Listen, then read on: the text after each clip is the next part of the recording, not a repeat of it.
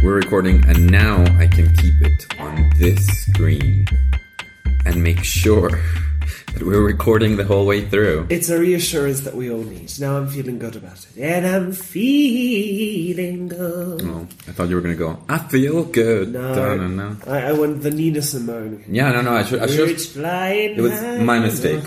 It was my mistake. You did not mistake your own. You did not have a mistake about your own references. Reeds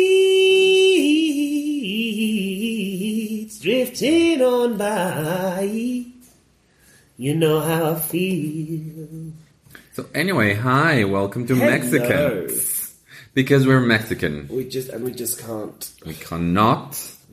Today is another rainy evening. Yeah, and today I did not beat the rain getting here. Well, I kind of did. I wasn't soaked through coming here. He was just slightly moist. Exactly. Do you hate the word? Do you moist? hate the word moist? Because it's the most. I don't. I don't hate it either. I know a lot of people hate it. Like, I was watching a cooking video, a Bon Appetit cooking video, which big surprise. But the cook Carla, she was talking about how people hate the word moist, but sometimes you have to describe things and they are moist. They're not wet. They're not soaked. They're not... Well, a lot of people prefer the word damp. I think I dislike the word damp. Oh, you dislike it? Well, I mean, like I hear damp and I imagine like, you know, like a filthy house with like mold on the walls. Like I hear moist and it's just like it's wet. So if someone tells you at an Airbnb, like the room is a little bit moist, you have no problem with this. But if they tell you because I understand the room is a bit damp, yeah, no, because I hear moist, I feel it's just humid. You know, it's like a humid room, fine. But if I hear damp, I'm like, again, I think there's black mold in there somewhere. Not that I have anything against any kind of mold color. Like I don't see color. I just see mold. I look past the color of the mold. Green, yellow, black. It's all the same to me. I have lots of friends who are molds of all kinds of. I have some friends who like coexist with mold. I have some friends who have the intellectual capacity of mold. Like, it's just the same. We all know kind of... Yeah, but let's stop talking about me. No, I'm kidding. No, I think it's actually quite interesting, because I'm a linguist, and one of the fields where I've done the most research and the most work on is the field of phonology and the field of sounds and sound making, like the human sound making for language. And the word moist, a lot of people, they cite the combination of sounds as something they hate because of the beginning with an M, and then like there's the oi, which is this diphthong that kind of sounds kind of like icky. Moi. And then they end with this combination of three consonants, which is like two consonants, moist. And you have to close it. But it's like one letter away from mist. And mist I agree. is a nice letter. Mist a nice doesn't word. bother people. Mist doesn't. And it's also a letter word for most. Yeah, I know. I absolutely mist agree. makes you moist. Very good. Here's the thing. Okay, Stephen fine. Fry, just right here. Because here's the thing. Okay, I don't mind any issues with any of the sounds in the word moist. Like if you say moi, like that diphthong, it's like I don't care. Like I have friends named Moises, which is short for Moses in Spanish, but it's Moises. But damp sounds like a bad rooming experience. Damp sounds like what it is. Exactly. Like it's one of those words that sounds like. Like if you tell me this, you know, like you have to keep the bread moist. I'm like, okay, cool. You know, like. No, not the bread, like the dough. Like you have to keep the dough moist for, you know, don't let it dry out. That's fine, but if you have to keep the dough damp. Like no, why would you keep the dough damp? Well, I don't know. You want to make bagels, I guess. I mean, you have to. Maybe you have to. Anyway, I'm trying to make these bagels, and they're just too dry. They're too dry. Is there a word that you hate? Yes, there's actually lots of words that I just hate the sound of. Like, I can't can't I think of any now? In Spanish, I have a lot of words that I say one in Spanish. Yeah, I'm trying to remember. Fuck! Like I have so many words that I hate the sound of, and I just wait. I had a teacher who hated the word pulpo, which is octopus. I love the word. And she said, like, pulpo is such an awful word. I'm like, what's awful about the word? Like, there's nothing wrong with that. No, but octopus does sound more epic.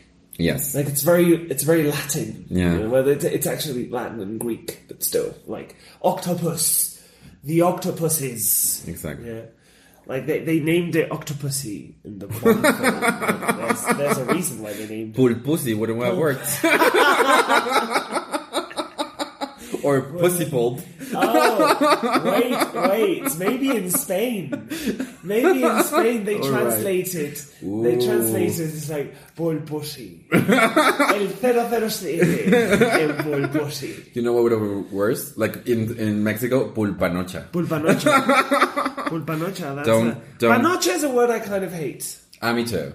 Me too. And, okay, like, some words that I hate... Just so you know, panocha is a rude word for a vagina. Don't go telling that to Latino really people you meet. It's not really that rude. It's more like... Yeah.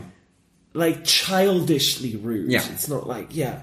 Some words in Spanish that I hate when they become immediate... When they become the diminutive, I hate them immediately. Like, for example, when people call each other flaquito... Oh, yeah. It just, like... I can't even, like, stand when they call me flaco. Flaco is already which terrible. Means... Flaquito, like, if you call someone flaquito, you're really just admitting that you're registered as a sex offender somewhere. Just, like, you're being wanted by the authorities. Yeah, by the way, flaco means thin, and flaquito means you're tiny and thin. To this day, when I go to Monterrey, to visit my family in Monterrey, since... There has always been someone older than me with my same name. I am Martincito in Monterrey, and I grew used to it. You know, when everyone you love in your extended family calls you Martincito, you kind of just grow accustomed to the whole thing, even though you're taller than all of them. Yes. Well, that's who you're going to be. Oh, by the way, I wanted to tell you something, which I found really funny. For some reason yesterday, we were talking about stuff, and we started talking about 50 Shades of Grey. Oh, because I have a joke that sort of mentions it. Turns out that someone there who was bilingual read both the English and Spanish version of 50 Shades of Grey. And she says that the thing with the Spanish version and with most translations is since they were actually edited because they didn't have to deal with E.L. James. They were actually edited to be better. So most translations of 50 Shades of Grey are better than the original 50 Shades of Grey. Really? Which I found hilarious. I would actually challenge this person to find me like a passage or a page. Okay. A page, and you should ask this person, like, find us a page where in English this is just terrible writing. And then, of course, because it went through a translator, and we assume a translator that knows what they're doing, and they studied some form of literature or whatever it is, and their name's going to be attached to that. Yeah, their name's going to be attached. Or maybe they just want the satisfaction of a job well done. Exactly. Which don't we all, right? And sometimes. Don't we all sometimes? And I would like to see this because that could be like it could actually become like a meme of sorts, like how things became better. Ooh. Like it was so terrible that all it needed was to go through another human being, like literally just passing through the brain of another person, and suddenly it's better. Oh wow. Like, just basic cleanup, like a hanging pronoun here or there. You know, it's just like, we're just going to fix that right up, Mrs. James. And Miss James. It's also 50 pages shorter, right? But and 50 shades darker. Yeah. So anyway, today we're not doing roasts. Today we're doing boasts. Boast. Explain the concept to our audience. I follow Mara. I forget her last name, but she was the one that played Matilda in the movie. Mara Wilson. Mara Wilson, thank you. And she was at a boast competition in New York City, which is the opposite of a roast competition. It's making jokes about other people, but building them up instead of tearing them down like the horrible people we are. So, do you want to go first, or should I go first? You go first. You do go. Okay, so I would like to introduce my co-host. Very much like white wine, seeing Luis Augusto is exactly who... Oh my god. This is tough. One more time. Okay. Let me introduce my co-host. Is saying nice things about me just like so terrible, so difficult to you? I say nice things about you all the time, but you're never there. So very much like white wine, Luis Augusto is exactly who I want to see after a long day, and like his comedy, it's only going to get better with time. Oh, that's not a joke. That's just like, well, I thought it was funny. It was a nice thing to say, but wasn't it supposed to be funny as well? Well, it's my first time doing it. Oh. It's my first time. It's my first time. I don't know what I'm doing. My friends at work say I'm hilarious, and I've come here to show the world. I was going more for a first time in the bedroom kind of voice, and you immediately went for something else. Everyone down at accounting says I am hysterical. And they do. Yes. They do. But of course, everyone down at accounting is dead inside. So, when I just came down by falling over the stairs, they thought it was amazing. I would totally date an accountant. Oh, me too. It's like they've got the job and they can do your taxes, and they're not going to be competitive with you because they've lost all ambition. I am now kind of seeing... I'm one of the guys that I'm kind of have hopes for in the future. He's actually... I would like to just repeat that word for word, just for the sake of clarity. I'm not going. And memory. I'm not going. One of the guys that I am kind of seeing right now... This is why I don't talk to you. This is you know he's special when he's described that way. It's just anyway, he works in HR, and he actually has. He knew me from some YouTube videos I did, but he hasn't seen any of my stand up, and he doesn't want to see any of my stand up until after he knows me better. And I find that to be good actually, because anyway, so it's your turn. Okay, all right, I'm gonna try this. I've never done this. I'm trying this. It's my first time as well. So, Martin Leon, my co-host, Martin Leon. How can I describe Martin Leon? You know those terrible comedians? I'm trying to be nice here.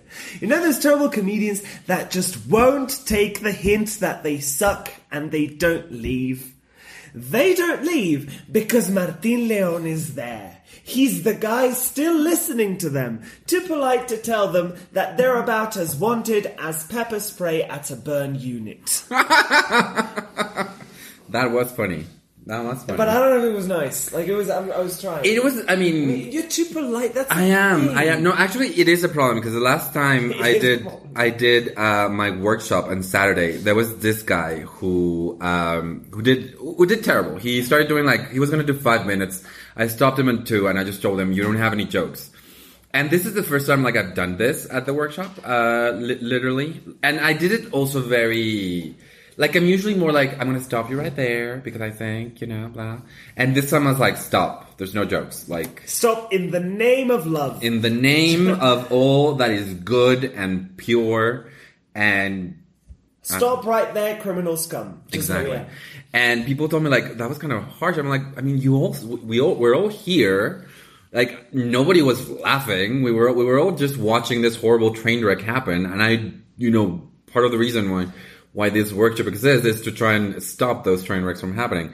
But yeah, I am. I admit, I am. You're a very polite guy. You can always tell when a comedian is bad because only Martin Leon is talking to them. It's true. You have these comedians who they're trying so hard. This is why I don't go to the open mic so much because I feel so bad for them. And part of me is going maybe. Because I've seen cases of comedians that start and then for a year they're bad, and then after a year something clicks and it's something happened. So I also don't want to be super mean because I feel maybe they do have it. They just need to overcome something, and then after a year I'm yeah, maybe you should. Stop. No, the fact remains that you're a genuinely nice guy, so you're not going to make people feel second rate. And stand-up comedy is such a is so vicious. It can be so vicious. Like if you do badly, you just know. Like, here's my problem, and maybe you have a way of solving this for me, because like sometimes I hear what they're saying and I understand the concept behind what they're saying, and I think the idea is good, to the point that sometimes I'm like, once this guy leaves, I'm going to steal that idea because the idea is good. And I won't, because... And the ulterior motive is revealed. I am a horrible person. Yes. No, but so I tell them, like, maybe I don't like their jokes, but I tell them, well, I really like your idea, and I will not write jokes for them. So like, I like this idea that you're working with. I think just you need to be clearer in like how you execute the idea. Execute it. So, do you think I'm just like wasting my breath and time? No, the thing is, okay, you're in a tight spot for a number of reasons. One, you're experienced. You're more experienced than most comedians in the scene. You were there. You were starting with comedy when most of us were like, what? Stand-up what? Like, can that even be done here? You know, that sort of thing. And that's one. And you do have a workshop. And it's one of the, like, a lot of people talk about your workshop, because your workshop is not like, it's not like one of the big expensive workshops, but it's kind of like it's known as the friendliest one. You know, it's just like, it's not a boot camp. And I did try to make it that, because I don't think we win anything by being awful to each other in general. Like no, and I agree. And then you have a manner about yourself that people will they will not feel too judged by you, and they like it when you like. Even when I've been to your workshop a couple of times, and I've heard you give negative feedback, which is sometimes necessary, not destructive. But negative. Yeah. Like, this thing is not working. And even when you're telling someone that something doesn't work, you always begin by saying, I appreciate the effort that you put into this, or I can see that you're onto something great. But instead of just like, I know so many people, and they're not ill-meaning people, they'd just be more blunt about it. They would just go like, abandon this idea, there is nothing here, like, just stop. And I've never seen you do that.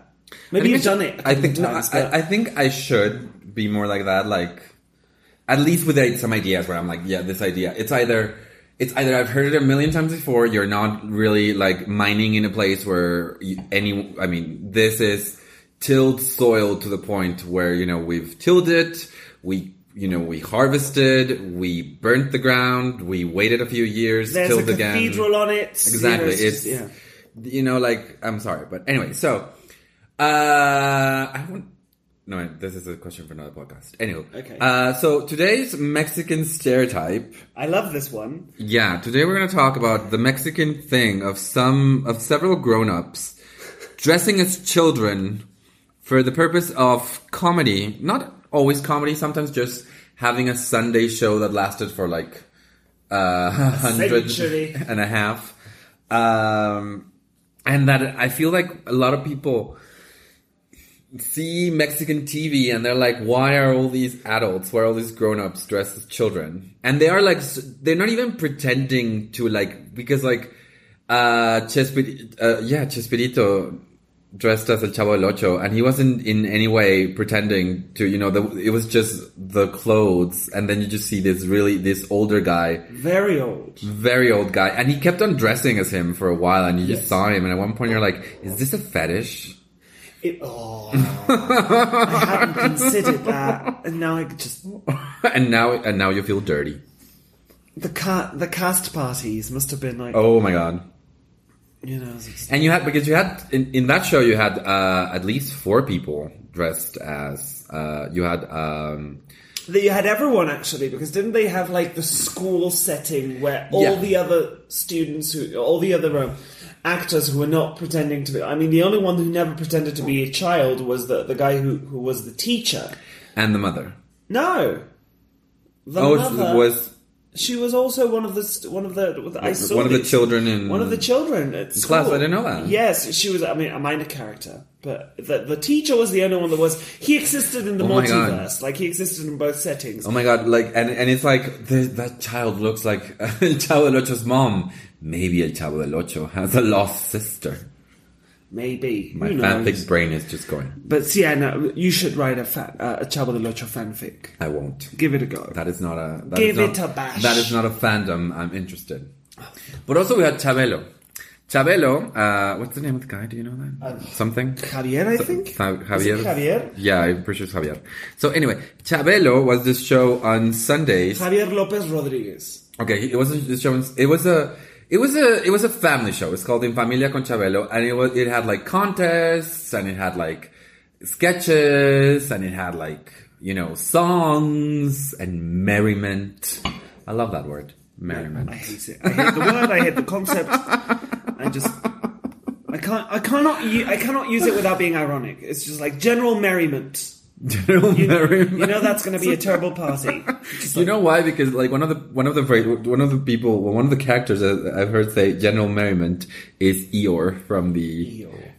And actually, I read it in one of the original stories. So anyway, I'm just gonna change subjects here for a second. I saw the new Dark Crystal series, and my favorite quote in that whole series is one of the Skeksis is going in his lab, and he just goes, I am without a doubt the most abused creature in all of Thraw. And I'm like, mood. That is the mood. That's me. That's the mood. I am. He didn't say indubitably. He said some other word that it was like, without a doubt, in one word, I am the most abused creature in all of Thrawn. And I'm like, yes.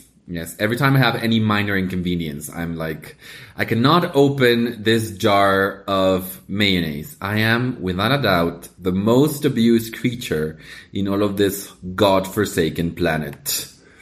Yes. It's just, it hits so close.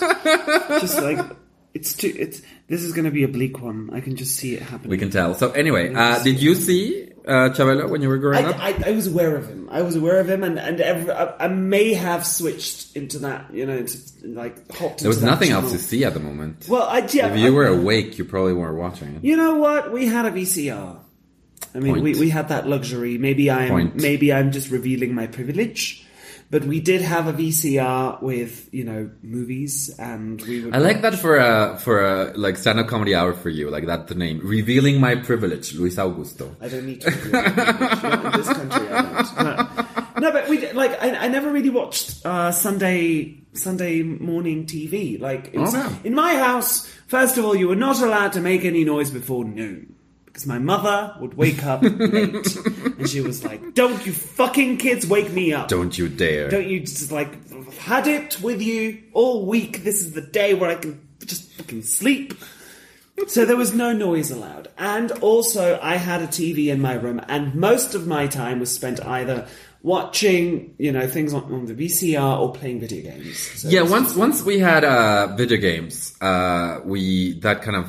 because Sunday breakfast was usually a family thing and my dad is an early riser, which fucks the rest of us. So it was 8 a.m. any day. It was 8 a.m. Sunday or Saturday. He was already up doing shit. And then by 9 a.m. he expected all of us to be awake and doing something, even if that was just staring at my wall. Let's go to church, everyone. We never went to church. Okay. Well, no, we went on Christmas and New Year's, that was the thing. That's the thing average Catholic families do. Yes. In Mexico. You go to church on Christmas and New Year's and maybe for... Someone dies. Yeah.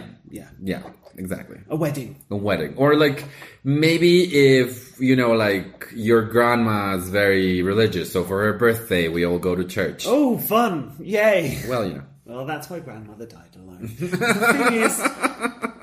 I don't think my family and I ever sat down for breakfast. That was not a thing. No, that was not a thing. Because everyone just got up at their own time. And I learned to work the kitchen since I was 8. So when I was 8, I just, my parents kind of trusted me to fix breakfast for me and my sister, which wasn't really a very elaborate affair. It was just I don't know, French toast or eggs or I don't know. Still, nowadays, hearing about an 8-year-old cooking makes people that's nervous. It's so neglectful for those parents to have. They're how can you allow your kid to be close to fire? I know. Nothing have happened to me. No, yeah, I mean, you look okay. I inhaled that gas every Sunday morning, and I grew up just fine. I'm fine. There was hardly any brain damage, according to the doctors.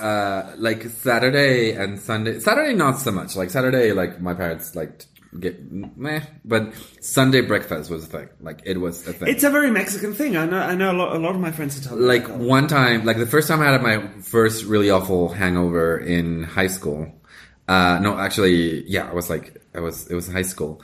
I arrived at Saturday, 5 a.m. I went to bed and my dad like came and like, it's breakfast ready. And I'm like, yeah, no, this is not happening. And like, they came like 5 times and I'm like, this is not happening. You have to sit down with us. Yeah, basically. It's the opposite of Mean Girls. Basically. You must sit with us. You must. And then like my mom came and like she threw down the gauntlet, quote unquote, and she was like, if you like, because they had bought barbacoa, so like, if you don't come now, if you don't come right now, you will not have barbacoa. And I was like, I'm not gonna have barbacoa. It's fine. And I think I kind of broke my parents' heart for the first time. My stomach just churned. You don't like barbacoa? I hate barbacoa, but the very idea of being hungover and then your family waking you up at 9 a.m. to eat goat is just like, no. It's wrong. No. Well, now when my friends and I are hungover and we're together, we should go to the barbacoa place to have the I can't broth. Eat when I'm broth. hungover. I can't eat when I'm hungover. I can have water and Alka-Seltzer up until like 3.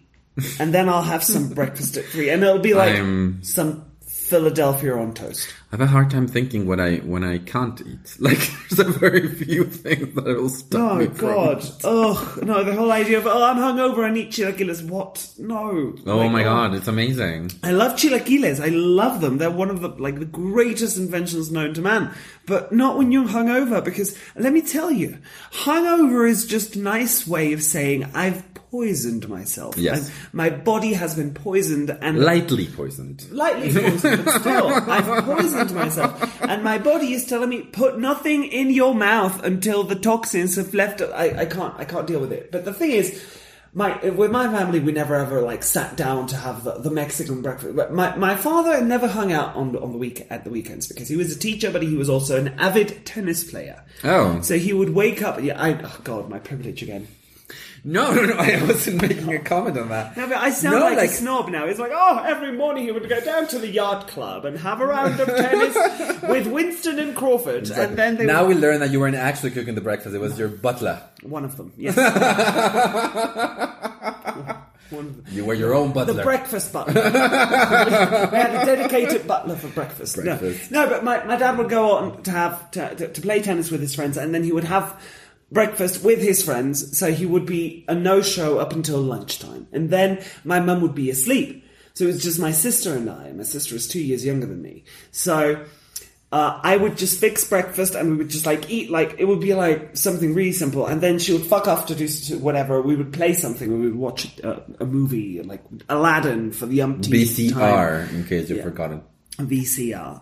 And that was it. We never sat down for breakfast. We rarely sat down. The only meal we rarely sat down at all. We rarely sat down for a meal, for lunch during weekdays, because we would get home from school and we'd have lunch and that was my dad. He would cook lunch. Here's the thing, for example, and now with your boyfriend, do you sit down for meals? Do you have dinner together? We do have dinner breakfast together. Yeah. No, we don't have breakfast together because I'm a teacher, so I wake up way earlier than he does. Wow. And I have my breakfast in my car. When I'm driving to work, I've come to for many years I had no breakfast at all. For many years I had 2 meals, lunch and dinner. And that made me gain a lot of weight. I'm talking, I was weighing, 210 pounds. That was a lot. Yeah. And then I started having breakfast and I started losing weight. And now I just I'll have a fiber bar cereal thing and a bit of yogurt, and I'll have that in the car, on the way to work. I feel so I mean I don't have a car now, but eating on the way to places, I feel so bad doing it. Oh, I feel it's the pinnacle of efficiency in this city. Maybe, but I'd rather wake up half an hour earlier. Oh, you don't know. Yes, but you don't wake up at 6. No, I don't. I wake up at 6. No. But for example, like when I was with my last boyfriend, like because he had an actual office job, and like he would wake up, and he was this person like he would just eat on the way to work, and for me that was like I could just wake up and make you breakfast. Oh, you were a very happy housefrau, weren't you? I am. But also I didn't have anything to do after cooking breakfast for him. Well, I did. Good morning, my love. There's a cherry pie cooling in the windowsill. Just like...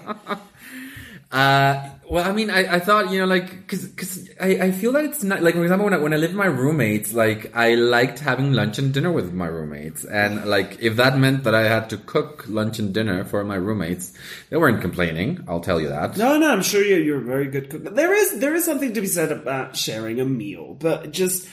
With my family, we were basically wild animals. We never really sat down to do like civilized things. My father played tennis, we didn't. But did you never have tennis lessons or something? No, I didn't. I played with my dad. He taught me like the basics. And maybe we played like 10 matches in our 10 lives. Years. Yeah.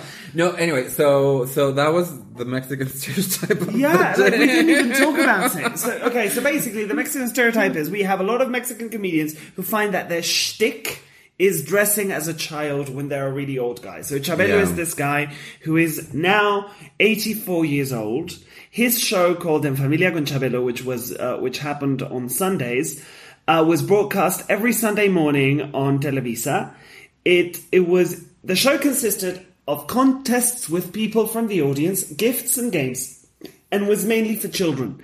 It ended on Sunday, December the 20th, 2015, after 47 years 47 running. years. 47 years. It took forever. And everyone's just like having this meme going on of Chabelo's going to live forever, and it's like, he's 84. He really isn't. Like, And then what I hate the most about it is like when he finally dies, I'm going to hate his guts because of all the memes. Everyone's just going. I do think that whenever Chabelo dies, it's going to be the first time that Mexico kind of pauses for 5 minutes before posting a meme about someone dying. No, they will. I feel the shock. You want to bet? I feel the shock waves will be that big. Do you want to bet? I don't want to lose that bet. No, but also there's this girl. He's going to die, and we're going to show up at the open mic that week. And I will bet you. Yeah, no, it's going to happen. 10 out of 20 comedians at the open mic are going to be doing like Chabelo died. And that is a great segue for today's topic. Yes. Today we're talking about bad comedians, not bad comedy, mind you. Bad comedians and whatever their gender. And comedy and what they do. Bad comedians will do bad comedy. I don't think that there can be one without the other, right? Can there be? I mean, sometimes they don't even do comedy at all. It's like which is bad comedy. I mean, when you're not doing comedy, you're doing bad comedy. I mean, if you get a surgeon and he doesn't do surgery, he's a pretty bad surgeon. It's like, doctor, do you want to make an incision? Speaking of surgeons and comedy, I have this idea, which I say, it's for a tweet, really. I say, like good doctors are like vampires. They won't go into without permission. They won't come in. Witches. That's witches. No, it's right? vampires. It's vampires. You have to invite them in. Exactly. Okay. So, like, a good surgeon is like a vampire. You have to tell him you can come in. Because otherwise Except they don't. They don't. No, if you have a terrible accident right now and you're unconscious, they will take it to the ER and they will cut you open without the slightest hint of permission. Well, maybe they'll ask, like, a family member. If they can. But if they can't, they're instructed to save lives first, ask questions later. So if you have a terrible accident, I had not thought of that particular scenario. So no, Martin, bad comedy. That's a bad show. It's just not working. It's not working. So bad comedy, bad comedians. Why do you want to talk about you? What do you want to talk about bad comedy? Because yesterday. Because it's a thing we have. Yesterday I went to this thing, which is an open mic, a special kind of open mic, sponsored by one of the better known comedy production houses here in Mexico called Casa Comedy. And they did this thing called Ídolos del Open Mic, or Open Mic Idol.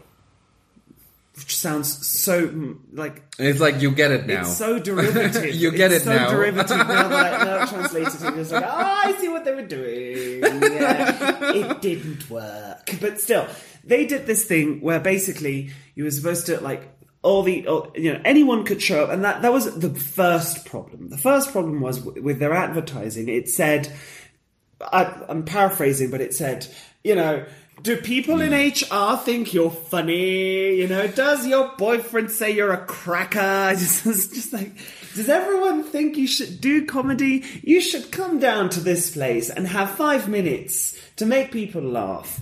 And the problem was that, and it's the same problem I have with many open mics here in Mexico City, which is the fact that you'll have all these people who clearly have no day job. Which makes me wonder, what are they doing for a living? Because clearly it's not comedy. How are you alive? How are you alive? Because it's clearly not comedy. They live with their parents. They live with it, right. Again, that's because my parents are wild animals, and the moment I was able to work for myself... They threw you out of the nest. They didn't throw me out. They never threw me out. They changed the locks when you were out. When I turned 18, they were like, okay, you can eat here, and you can sleep here. Everything else is up to you. That was my parents. Yeah. That's nice. It's just like, we're done. This business relationship. Did they pay for college? No. How did you pay for college? I went to a free college. And then whenever I had special things happening, I either got a scholarship or paid it for myself. Oh, wow. Right, yeah. When I was like, I want to do a master's, my dad was like, that sounds great. Have you got any savings? And that's why your comedy is good. Is it? Because I paid for my things. I don't know if that's why my comedy is good. That's definitely why my bank account is empty. I don't know. I don't know. Like, I don't want to do generalizations. Of course you do. You're a comedian. But here's the thing. I do think that when you are in a position where you have to do good, otherwise you're not gonna pull ahead, then you're gonna do good. Maybe no matter what, but like, for example, there's a comedian here called Kiki's. Well, her name is Carla Leon. Right. Her name's not actually Kiki's, but she had a little company selling pet food, and she would like take it to your house and everything. I was like actually one of her clients, and I was really sad when she stopped. And she stopped because she said, I wanted comedy to work, so she basically closed the company, whatever thing she had. Like, she made it so that if she did not make comedy work that month, she would be unable to pay for the rent of her rent that month. And she lit a fire. She didn't even light a fire. She lit a whole Salem witch hunt under her own ass and did it. And so I, of course, haven't done that. But when people tell me, like, oh my God, like, who could do that? I'm like, well, she did it. She did it, but she must have had some indication that she had a future in comedy. Of course. She would never have done that without having without having some kind of... Yeah, but by the time she did it, she was good enough to the point you thought, yeah, she could. Yeah, totally. I agree. Which is, yeah, I mean, if some people have asked me, like, have you considered doing comedy full time? Like, I'm not even at that point yet, but if I ever do, and I'm not saying I won't, but if I ever do, it'll be because I can see the people around me responding positively to my comedy enough for me to pay rent. Don't you see the people? I honestly think you could. Enough for me to pay rent. I honestly think you could do it. Like, you could get enough private gigs and everything. I honestly think you could. I think I might, but I'm not at that point yet. And I mean, I don't think if it's gonna, like, one thing is just being able to pay rent and, like, instant noodles for a month, and another thing is living with the whatever, I don't know how much. With the luxuries I'm accustomed to. Exactly, with your tennis lessons. Well, I don't take tennis lessons, but I am and your breakfast butler. Look, I am not a snob. The luxuries I'm accustomed to are like having food in the fridge, and except my fridge is empty right now, but that's because I've been too lazy to do the shop. But having food in the fridge, being able to order Uber Eats once a week. Okay. Like, because that's, you were talking about sitting down for breakfast. Me and my boyfriend, our breakfast is whoever wakes up first on Sunday orders chilaquiles from our favourite place and wakes up the other guy when they arrive. Aww. And we don't leave the bed. Aww. We eat in the bed because we're pigs and we don't give a fuck. Imagine your Eating OTP. in bed is wonderful. It's glorious. It's glorious. And it's just like, and we don't even bother taking away the bags. Like when we're done, we just put everything, like the containers, we just put them back in the bags, we just throw it kind of out of the way, and we will fall right back asleep. Of course, you just say chilaquiles. Why wouldn't you? I have to admit that sounds amazing. I wouldn't be able to do it because I cannot. Because I live in my own. I'm a prisoner of my own brain, which means I would have to take the trash somewhere else. Oh no! But that sounds amazing. It's wonderful. Yeah. But yeah, like, okay, so basically, going back to the subject of bad comedy. So yes, right now we're like just going everywhere. This is... and I don't have alcohol this time. This is Segway galore. Segway station. Segway station. This is a northbound service to in a certain Segway way, station. any station is a Segway station. Ah!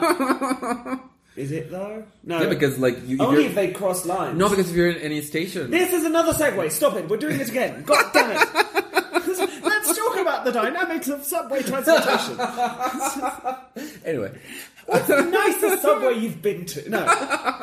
So anyway, I was at this thing, and they marketed it as, do people think you're a cracker? You really should come here and do the thing. And then you had these comedians who turned up. This is no joke. They turned up. They told me because a friend of mine. Well, not a friend of mine, but someone I know. You told them they were funny. Like, I'm here because you told me I was funny. I've never told anyone they're funny. Never shall I be quoted. This is true. Never shall I be quoted telling, "Oh, you're funny. You should say that again." I've never said that. But the thing is, people were showing up at 1 in the afternoon when the show started at 9. Oh yeah, because you had to be there like early for the like how it used to be with the Most Popular Open Mic, where you had to even now in the Monday Open Mic, people arrive like at 5, even though it starts at 10. So like they were there from super early in order to snatch a place. And again, if you're there at 1 p.m., you're not writing comedy. No. But I am wondering, what are you doing for a living? Living with your parents, apparently, and just living off them, because here in Mexico we have no sense of dignity. It's like, oh yeah, I'm 25 and living off my parents. Like, how dare you? But still, whatever. You know what? Whatever. Your family dynamics, your business. But they show up really early, and this open mic had the added spice of people having hopes and dreams. Because in a regular open mic, what are you hoping for, really? You're kind of hoping to make people laugh, kind of... You're hoping to not eat copious amounts of shit. Not eat copious amounts of shit, and maybe make a couple of friends. Maybe have someone walk up to you and say, "I like your stuff, kid." That's not how you make friends with Augusto. That's how I make friends. No, seriously. That is how I made every single stand-up friend I've got. Okay. I went to open mics, they liked my comedy, and they walked up to me and they said, "I like your stuff, kid." Like Escalante, who is one of the more established comedians. Nobody knew me, and he was one of the first people to talk to me because he came up to me and was like, "This is because you have good stuff." Yeah, but that's the thing. I mean, that's all you can hope for. Or me, at least. I think that's the best case scenario. Yeah, when you're starting at an open mic. Someone saying you did good. Yeah, that was a good set. Exactly. That was a good set. Especially someone that you might even, know from their own stuff. And maybe someone you don't, but they'll come up to you and they'll go, "Oh, that's a good set." Yeah, but best case scenario, it's like, Best case scenario. In this case, there were higher stakes. Dreams of fame, because if you win, because it's a contest, and if you win, you get to go on the Casa Comedy Fest, which is a very big comedy festival with some really big names. It's the first Casa Comedy Fest? I think it's the second one. I'm not sure. I might be lying. Maybe they've been doing it for years, and I didn't even know. But the thing is, they got this really famous comedian, Alexis de Anda, hosting the Who's on Netflix. Don't watch her special. It was better live. But I like her. I don't know. She is funny. She's hilarious. I don't know what happened between the recording and the editing. It was a terrible special. So anyway, she was hosting. Juan Carlos Escalante was also a pretty big deal. It was also hosting. And as you said, it's this kind of tournament thing where the best... It's going to be like for a month, I think. Yes. And the best of each...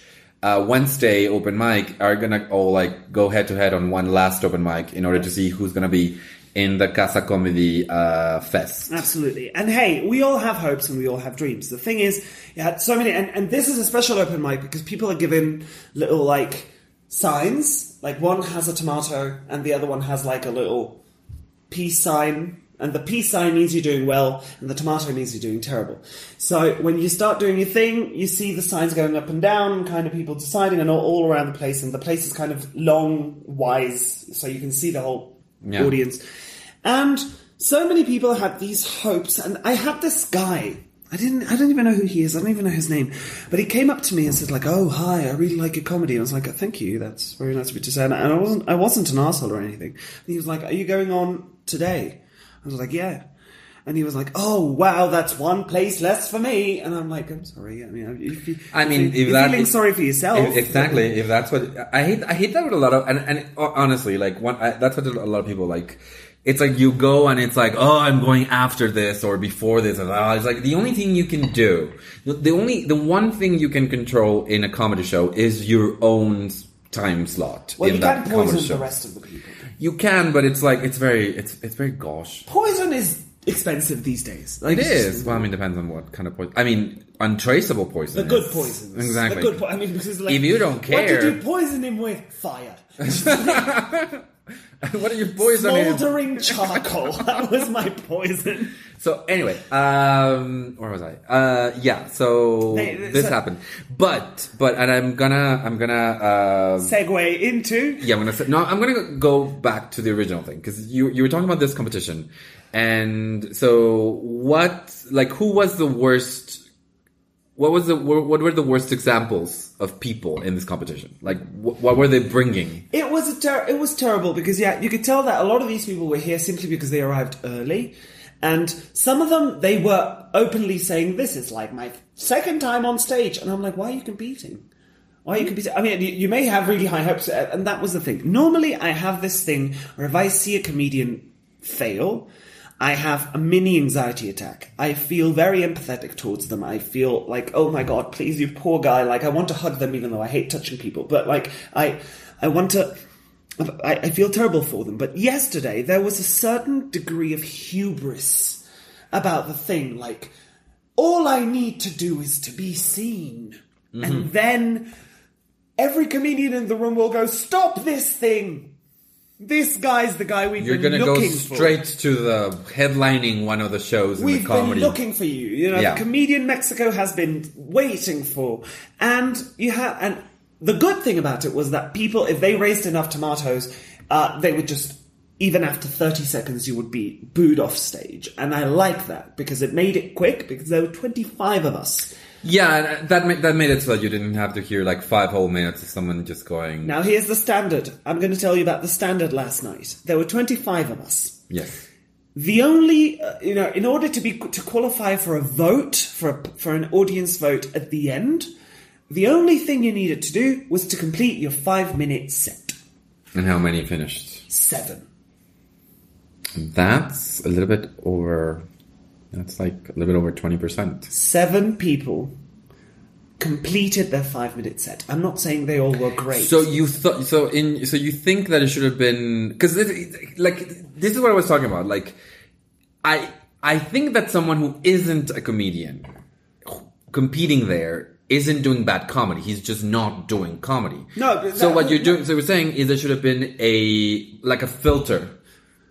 No, here's the thing. It's an open mic. I'm all for people just... Yeah, but it's an open mic in which Casa Comedy Fest is looking to have people going to their festival. My biggest problem here is the complete lack of self-awareness and the complete lack of humility in saying, I'm not at this level yet. The fact that you can doesn't mean that you should.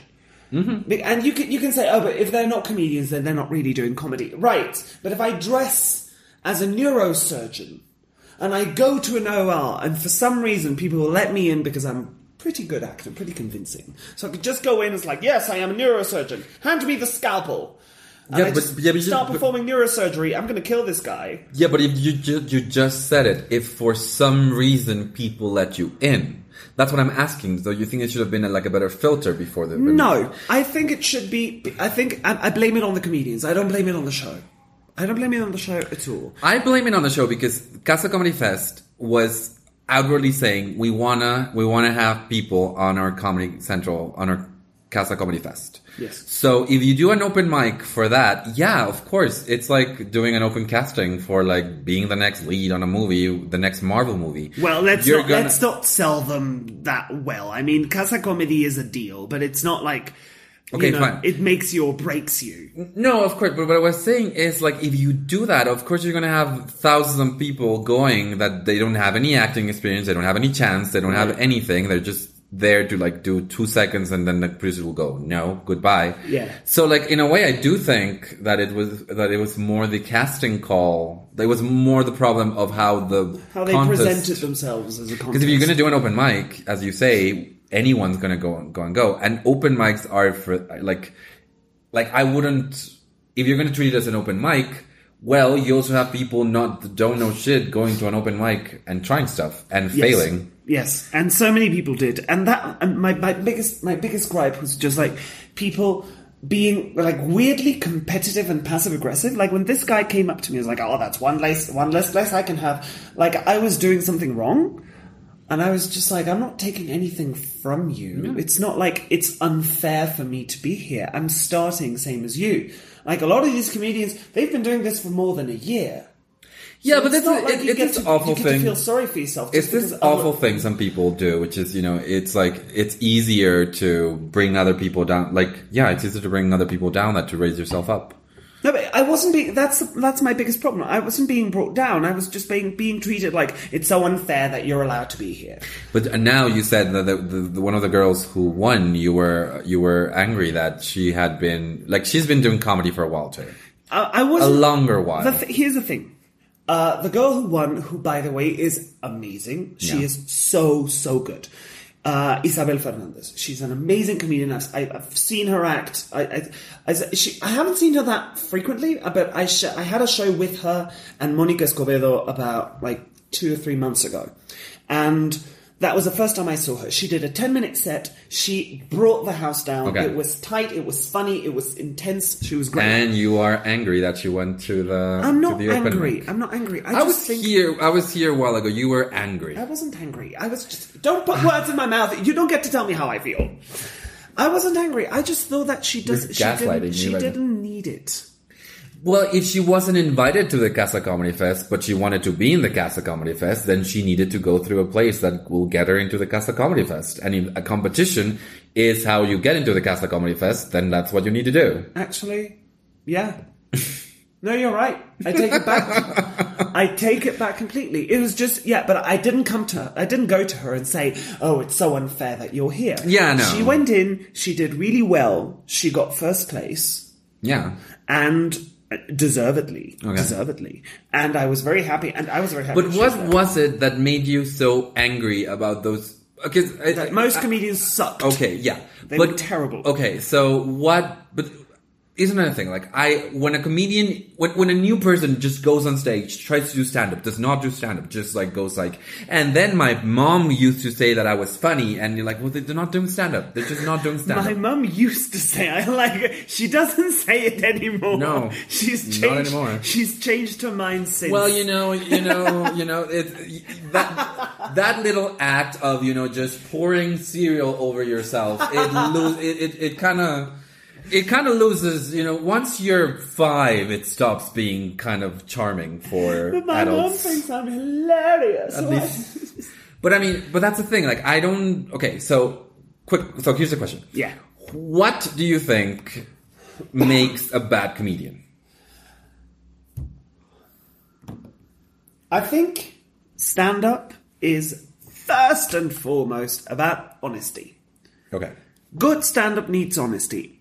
Honesty with the audience, honesty with yourself, honesty with your own material, like writing things that are genuinely about you, not necessarily about your life. You don't have to be self-referential. A lot of us, like I am a very... Yeah, honesty doesn't mean like I'm gonna only... Talking about your life and talking about yourself. I'm not gonna edit my anecdotes. Like you can, like, it's just, there has to be an honesty, yes. There has to be an honesty. Like, for example, you do a bit of self-referential comedy. Like you have some bits that are based on your own experience. Yes. You're more of a train of thought kind of comedian. Like, oh, the other day I was thinking, and then you go off onto this, like, trucks of dick.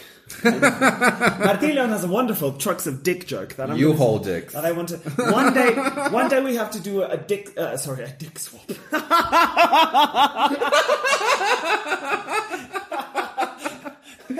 Okay. I'm sorry. That's way more intimate than I thought we were ever going to be. But now it's awkward. We finally reached I don't know how Iñaki episode 24. I don't know how Iñaki is going to feel about that. Dick swap. No, a lot of comedians do a joke swap. And I've always thought, like, if we ever do a joke swap, I would like to borrow trucks of dick. Because I would like to see how I do, like, my own take. Because it's a very nice exercise. Yes. Like, to take someone else's joke, you're not stealing because you have the permission. But you should totally do that. What would my take be? Because I think it would be a lot more hysterical. My view on the trucks is just like, look, officer, you don't know the kind of bind I'm in here. There's no time to explain. I have to get these dicks in there while they're fresh. They have very, very, very terrible shelf life. And I would like to see where I take that joke. And, you know, maybe you have a joke. You've seen one of my jokes, and like I love your joke about the what's it called, the thing your maid asks for, and what that your maid asks for. Oh, the hikara. A hikara. The hikara. How would you do that joke? I would like it would be interesting. Well, I am way more. I feel that I do embarrassment with way more. Like, I get way more embarrassed in general about things happening. So I think you're not as shameless. You're a bit more. Yeah. No, exactly. So like. I think the whole thing would be like, you're like, even though you're in an awkward position, you're always very outwardly in control of the situation. And for me, I think it would be the complete opposite. It's me going to the store and like trying to like ask for this and just loathing myself for the person that I am in this position right now. And just outwardly showing that, like, is it this? So, I would love to see what you do with that joke. But the thing is, so anyway, so Kim, comedy needs honesty. You need to be honest with everything that you do. And in order to be honest, you need to just fucking know who you are and what you can do and what you can't do. Okay. And if there's something I can't stand, is a comedian that just doesn't have enough self-awareness to know their own limitations and their own to know they're not doing comedy, because this is one I've told you before. Like, right now, the whole bunch of new quote unquote new comedians, and the quote unquote isn't comedian. And I am a new comedian, by the way. You're how long have you been doing this? 2 years. I mean, you're maybe a new comedian, but there's no doubt that you are a comedian. You do comedy. You are good at writing comedy. But these people, like, it's their first time going on stage, and they're like, and since I wasn't good at my old job, I became a comedian. And this they say after 5 minutes of no jokes.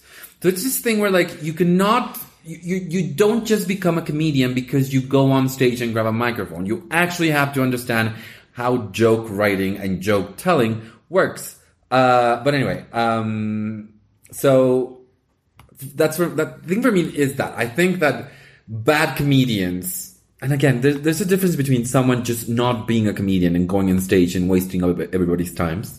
I'm not gonna name any names. There's no need.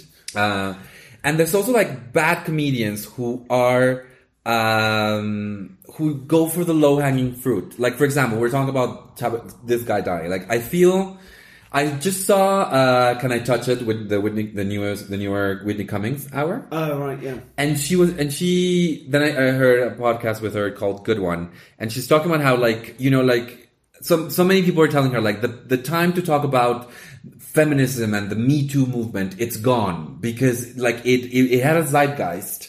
And if you didn't tweet about it, it's gone. And she said, like, no, because what I want to talk about cannot be condensed in 280 characters. I want to do 5-10 minutes of that in an actual show. So you see her bit about feminism, or even you see like Bill Burr's latest special where he talks about feminism, and you see something that has way much more thought than just saying feminism or yay feminism. Yeah. And I think for me, bad comedy stays on the surface, it's like, let's just go for the easy joke. Let's just recycle the same concepts over and over and over again, because we don't find ourselves, in a way that comedy is really honest in that they're not comfortable going for deeper material. So they don't go for deeper material, and they quite honestly, because it's not that they don't make people laugh, they do. And it's not that they can't have like a full hour of that type of comedy, they do.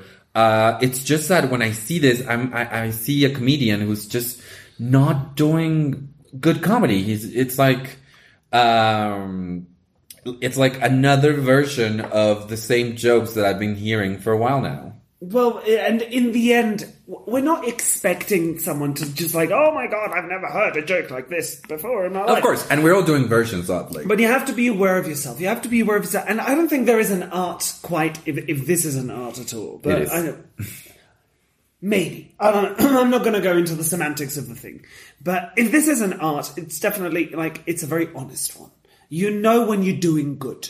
Yeah. The standard is like, even comedians that I don't get, like Franco Escamilla, I do not get him. I do not get his comedy. He's never made me laugh, not once. He's made me chuckle.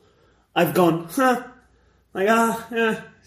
But he's never, like, I've never had to pause a Franco Escamilla special to laugh for 5 minutes. Yeah. Like, this has happened to me with Ali Wong, and this has happened to me with Nanette, and this has happened to me with, like, so many specials that I have to pause it, and then, like, I need to see this again. And I rewind it, and I rewind it, and I rewind it. It's so good, and you just keep laughing and keep laughing. It's never happened to me. But I have to say, Franco Escamilla is doing it well. There is an objective standard. He is making people laugh. True. That's literally all you need to do. Everything else is just icing on the cake. Is it original or not original? Is it bells and whistles? Yeah, is it original or is it not original? Who gives a fuck? Like, are you talking about... Original is such a weird term sometimes. Like, exactly. Because even if your joke is, like, someone might call it generic, in the end, you did take the time... No, that's not it so... What's the word? Condescending. You took the time to write your bad joke. No. I see you keep taking time to do this. Exactly. Like, you should, like, are you sure this is the best use for your time? Shouldn't you? Here's the question.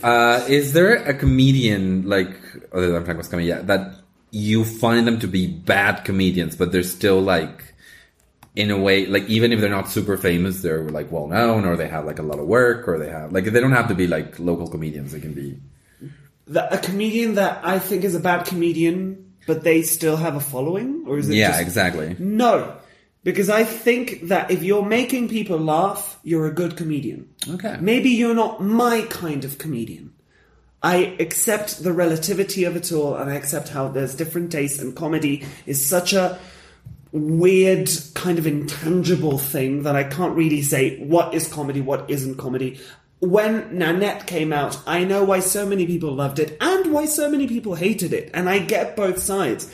I thought it was the most groundbreaking thing I'd seen since I started doing comedy. Yeah. Some people were like, that's not comedy. That's like a one-woman show. That's like what? And fine. In the end, it's like... Keep your terminology. Exactly. That's fine. Whatever. Perfectly respectable. Because I can think of at least two kind of well-known Mexican comedians, not going to name any names, who do have kind of following, especially among comedians, and that comedians. Yeah, which, whatever, but I see them, and like I see them, like people in the open mic laugh at them. One of them, I took him to a show, and he bombed for 10 minutes straight.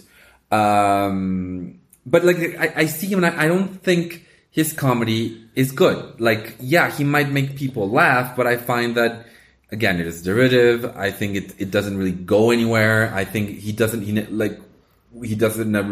never really take a stand. And I find that his comedy, like, even if it makes people laugh, I find that it's bad comedy. I agree. Who else?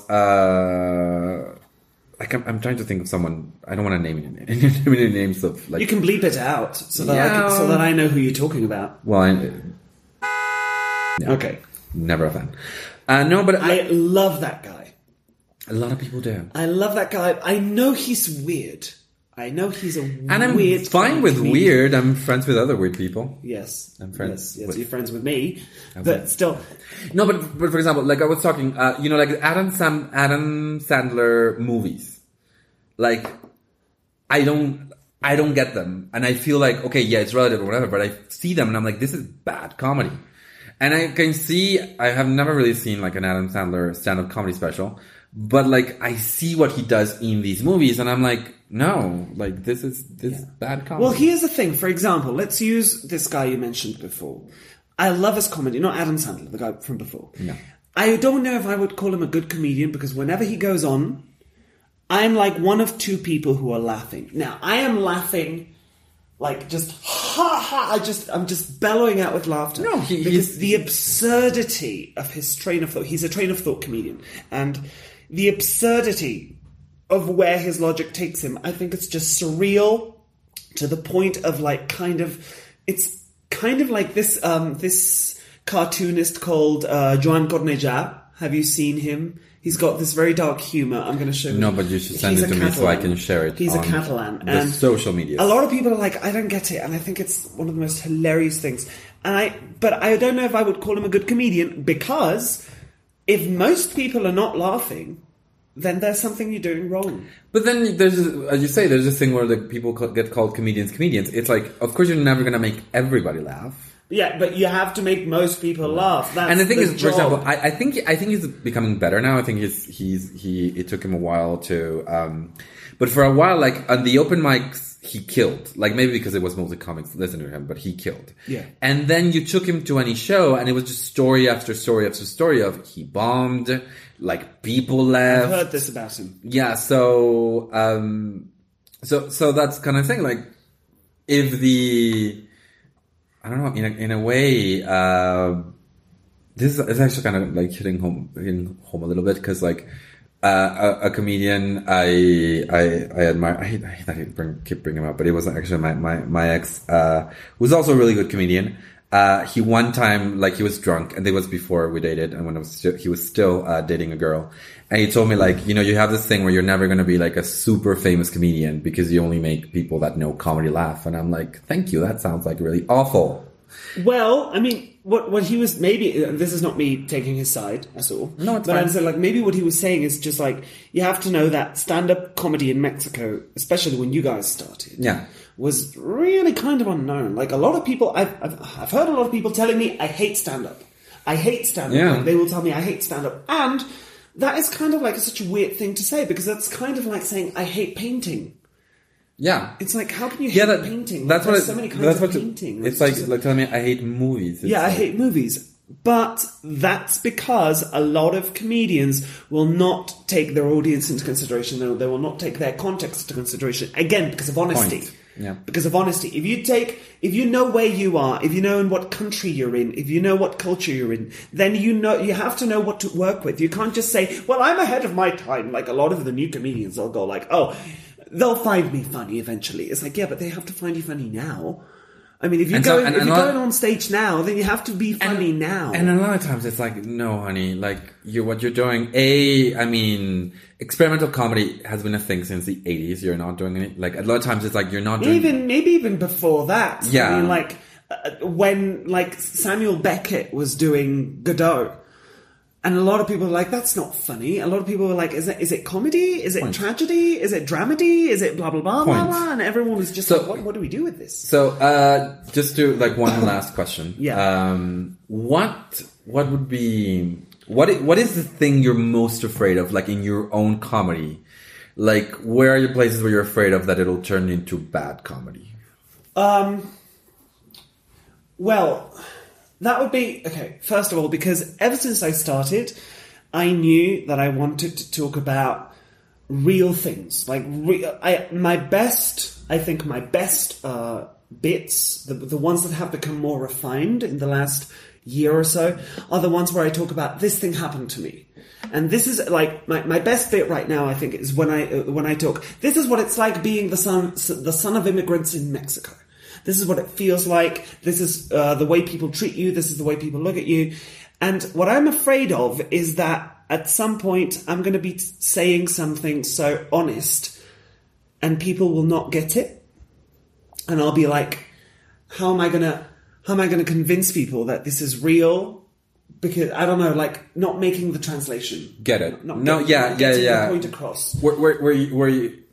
I mean, this is the way I'm feeling you right now, which is, it's like you know what you want to say, but you don't know how to relay this to the audience.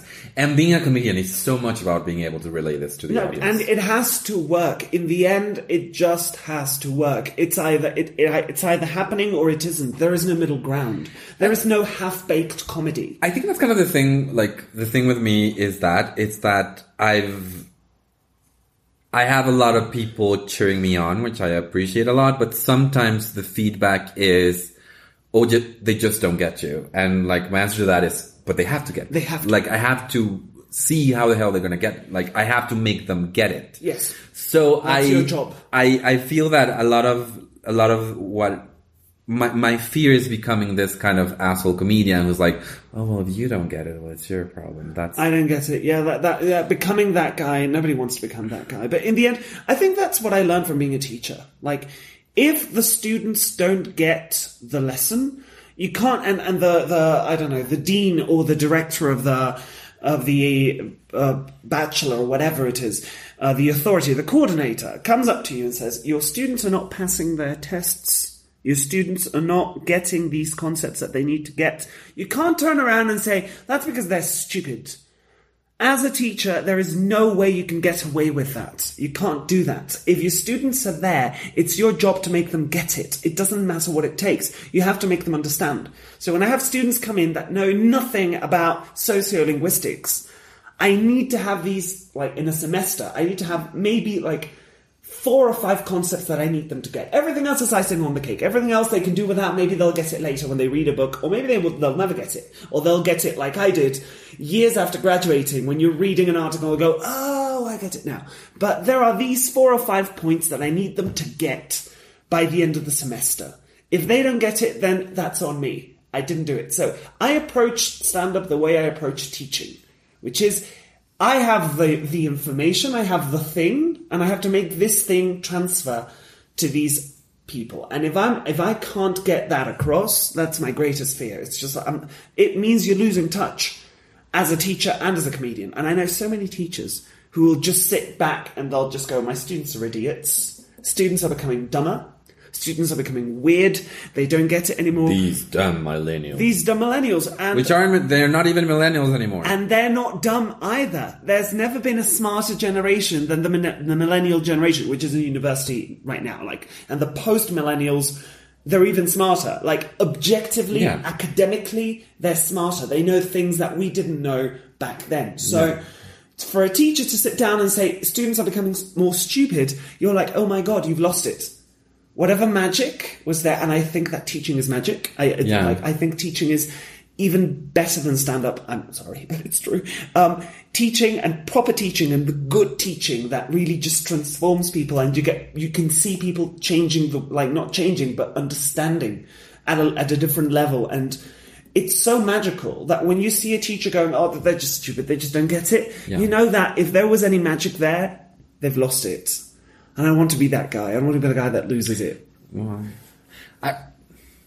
honestly, I don't feel like I could add any more here. But I do want to say that I don't teach, so my passion is one of the passions is stand-up, but I feel the same when stand-up. And I tell people, because before I show them, they're like, oh, I'm so nervous. You probably don't get nervous anymore. I'm like, no, I do. Yes. But you have to understand that the nerves come from you wanting to make people laugh. Yes. So you control the nerves by learning how to make people laugh. So you go on stage and you're nervous because you want to give a good show. And you make people laugh by being honest. Or whatever. But what I would say is the point is once you're on stage and people are laughing, the nerves, they go away because you are doing your job right. Yeah. In the case of a teacher, you're making people understand. A comedian, you're making them laugh and whatever. So same thing. When that is gone, when the comedian goes on stage, we're the audience is stupid, whatever. When they lose that magic, and sometimes when they go on stage without that magic, when they just go on stage going, rawr, I am a genius and people don't get me. That's really sad. And it's also sad when they will look at you and you're just trying to do your best, and they'll like try to make you feel sorry for them. Like it's such a. I didn't expect this to happen to me because I felt like a baby. I still feel like a baby, like when it comes to stand up. And I think that's a good thing, by the way. I think it's good that I feel like a baby because it just means that I know that I still have so much to learn. So when I'll watch a comedian like I don't get, like for example, if I watch Franco Escamilla, or if I watch, for example, I didn't get Tío Robert for a while. And then one time I caught his show in Querétaro, like I was with my sister, she lives in Querétaro, and she was like, do you know if there's any stand-up? And I'm like, there's like Caja Popular, let's see who's there this weekend. And it was Tío Robert. And I was like, oh, Tío Robert, okay, fine, let's go watch him.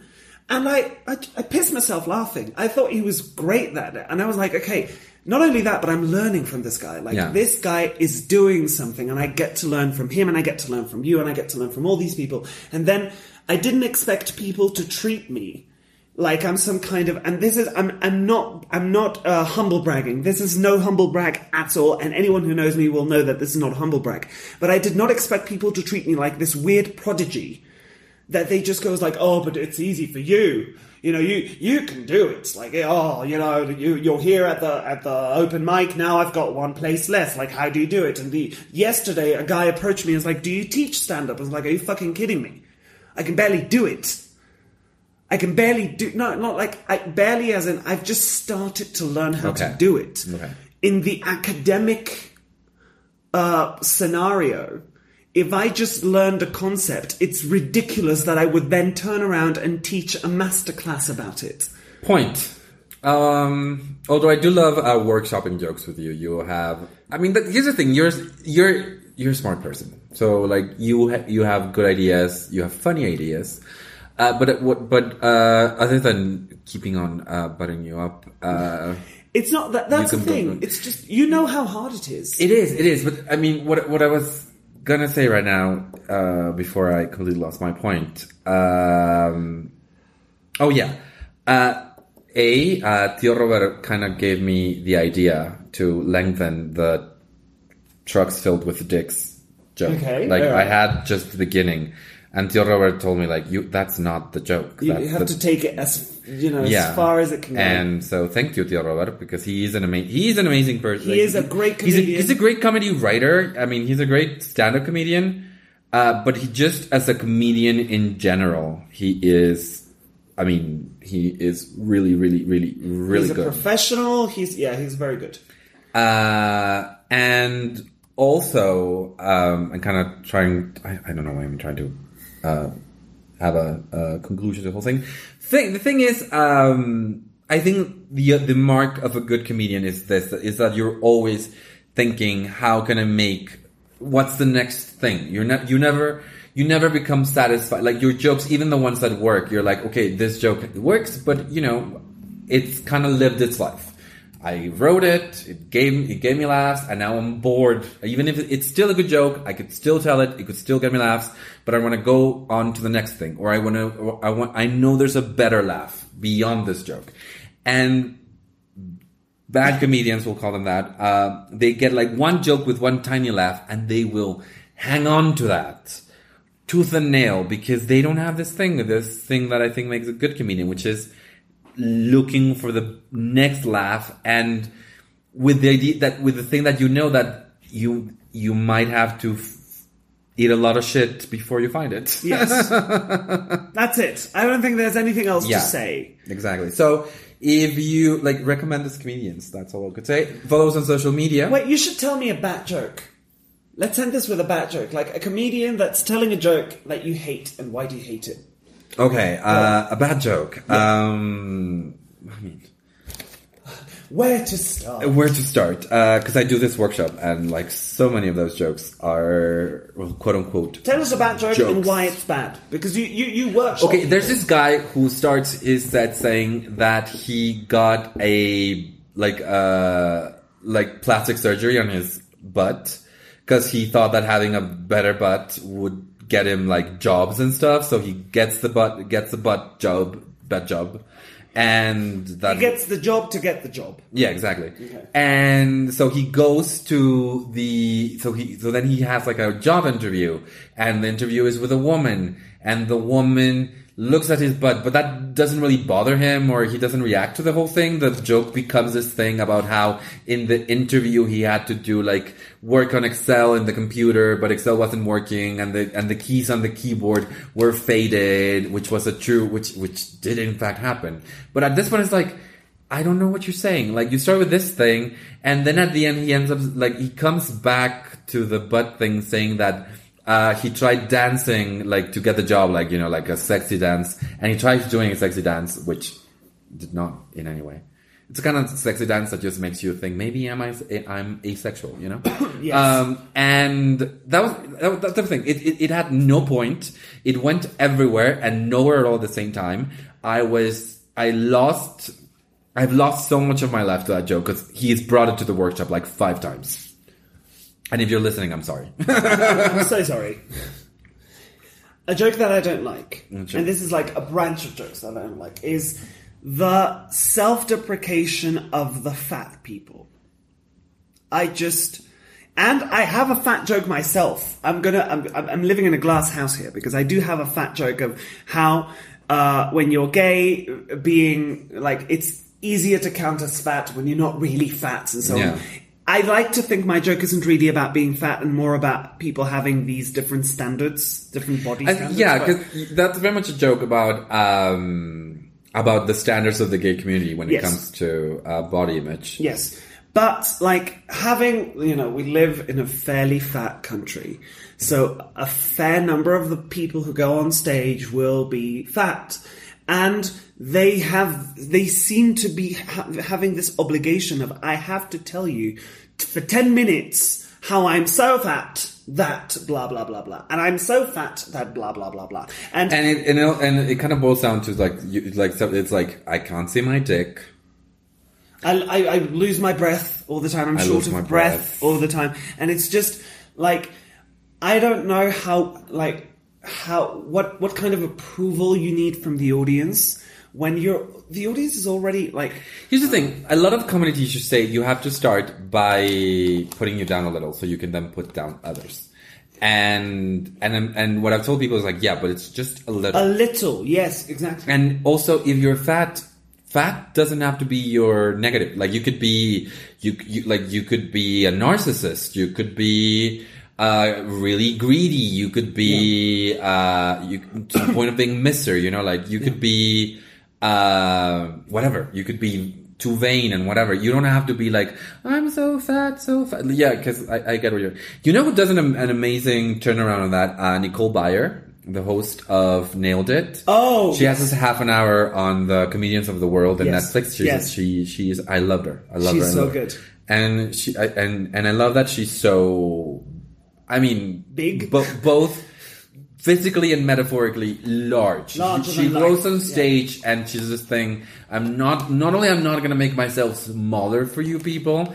I am going to be like the thing. I'm going to consume everything, and I'm going to make it pink. Yes. Anyway, so that's bad jokes. Okay. That's bad jokes. So anyway, yes, follow us on social media, Mexicans Pod on Twitter and Facebook. You can follow Luis Augusto at Mr. Drama, both in Instagram, Facebook, and Twitter. Both 3 of them, yes. And you can find Martin Leon. You can just like Google Martin Leon and you'll find him. But it's also at Mint on a Rel. Yes.